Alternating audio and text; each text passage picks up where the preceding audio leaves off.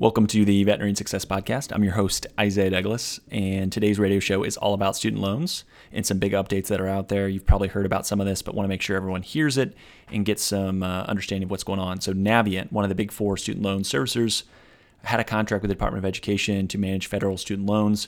They are not going to renew their contract at the end of this year.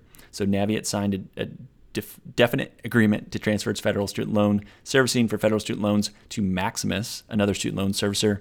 But the Department of Education must approve that transfer from Navient to Maximus.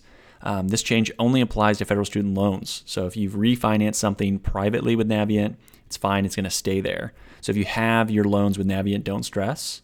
All this means for you is that your loans are going to move to the new company soon. Understand that it still has to get approved, right? So this doesn't affect loan interest rates, repayment terms, forgiveness options, all of that. This is not going to change stuff. It's not going to tweak things. But best thing to do, ensure your information, email, phone, mailing address is accurate on the www.studentaid.gov website to ensure you get the updates as they come out. Great Links and Nelnet signed a contract with the Department of Education for 2 more years. So if your loans are with them, they're going to stay put. So again, Navient, end of year, moving away, likely going to go to a company called Maximus, and that's where your loans will sit. So if that's you and you have federal student loans with Navient, just know that, hey, be on the lookout for some information coming your way. Fed Loan Servicing, who's in charge of PSLF, announced that it was stepping down from student loan servicing.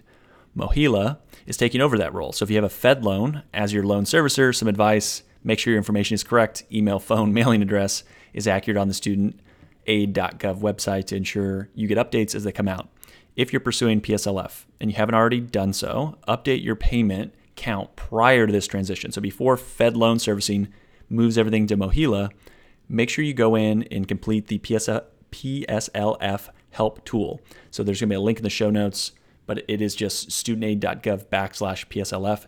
Do that prior to this transition. So again, that transition is going to happen soon as well. And speaking of PSLF, I know some of you out there are going for it. I've had different conversations with you, and it's about to get a facelift and rejuvenation from Congress, as historically it's been a really dicey situation where people are hoping and praying, hopefully this works out and I get the forgiveness. There's going to be an easier path moving forward. And earlier this week, the Department of Education announced a sweeping plan of action to expand PSLF. They're calling it time-limited PSLF waiver. PSLF allows for loan forgiveness after 120 qualifying payments.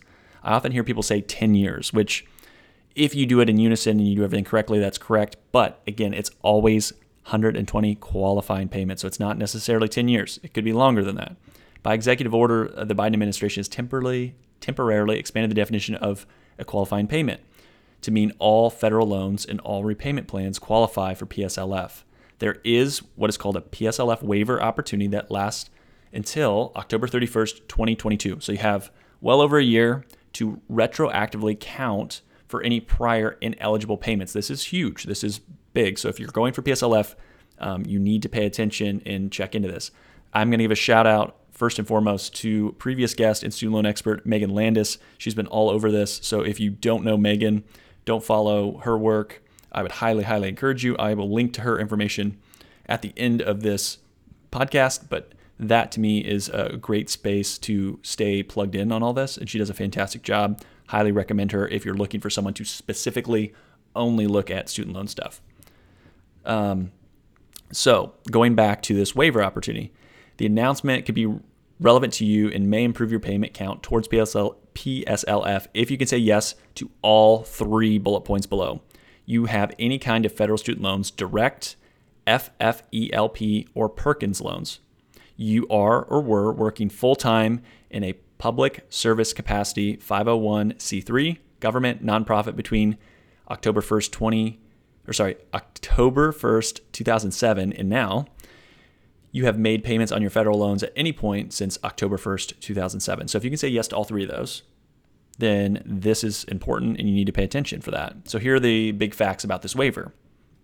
Borrowers with previously ineligible FFELP and or Perkins loans will qualify for PSLF as long as you made payments of any kind while employed in public service. All payments made before a loan was consolidated now count as well. So here's the action. You will need to consolidate these loans into a direct consolidation loan and apply for PSLF to qualify. There's more information that will be coming out on this as well. All repayment plans will retroactively count towards PSLF if certified before this PSLF waiver expires.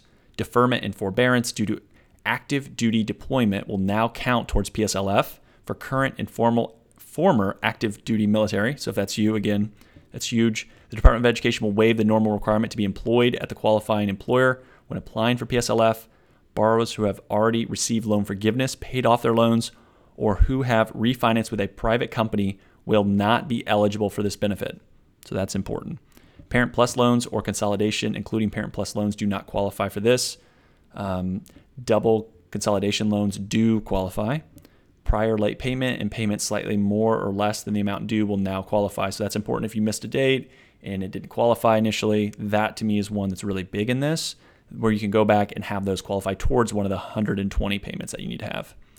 If you end up with more than 120 months of qualifying credit due to the PSLF order, you will receive a refund. We love those, right? Of any payments made over the 120 payment threshold. So let's say you did all this, you went and got forgiveness, but you can go back and retroactively claim some of these. Let's say it was one of the late payments or a partial payment. That's money that can be back in your pocket. So that's important too, even if you've already completed it, which would be fantastic, but there's not that many of you out there that probably have completed the PSLF. And I know within veterinary medicine, there's not quite as many roles as other, maybe on the human health side, but I know there are a handful of you out there that are doing this. And again, this show, short and sweet, but the big takeaways that I wanted to give you and think about is the Navient move and knowing, don't stress, it's not actually going to change anything for you other than where you're going to probably log in and make payments. So Navient to Maximus, if you're with Great Lakes and Nelnet, nothing's changing. The PSLF news, that's a lot. So if that's you or you're going for PSLF, dig in and go to studentaid.gov /PSLF. Again, I'm going to put that in the show notes.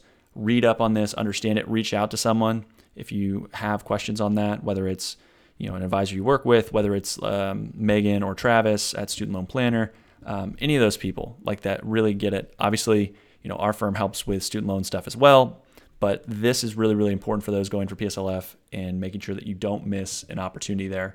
So I know this is a very short episode, but I wanted to just go through this short and sweet update because it is going to impact a lot of you.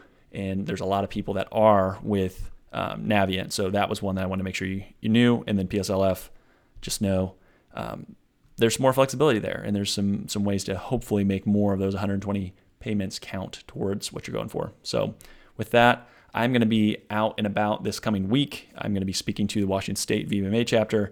And I'm going to be doing some really cool work with an event that previous guest, Dr. Stacy Cordovano, is putting on with some other equine vets out in Seattle. So looking forward to that. I will likely have a replay of a podcast coming up this week. So it's a short week for me from a work perspective. So look out for that. And I will talk to you all again soon. Thank you so much for listening. Take care. Thanks for listening to today's show. The comments made on today's show should not be taken as investment, tax, or legal advice. All comments are for educational purposes only. You should consult your team before implementing anything. Isaiah Douglas is a partner of Vincere Wealth Management. Isaiah is registered in the state of Indiana, California, Texas. The biggest compliment you can give to this podcast is to share it with a friend. Reviews help the show get found, and Apple Podcasts is the platform that predominantly is how people listen to the show. If you have 3 to 5 minutes, you like the show, please head over to Apple Podcasts, give us an honest rating and review. That'll help more people find the show. For all of today's links and information, head over to veterinariansuccesspodcast.com. There you can subscribe via your favorite podcast platform so you won't miss another episode. Finally, if you'd like more information, insights, and have the ability for your voice to be heard and interact with show guests, join the private Facebook group. You can go to the Veterinary Success Podcast on Facebook or head over to the veterinariansuccesspodcast.com. Scroll all the way to the bottom where it says about your host and then click on the Facebook icon. That'll bring you into the Facebook group. I'll approve you, you'll be in, and then I'd love to hear your questions, feedback, and anything that you'd like to see added to the show. So with all that, thank you so much for listening. I'll be talking again to you soon.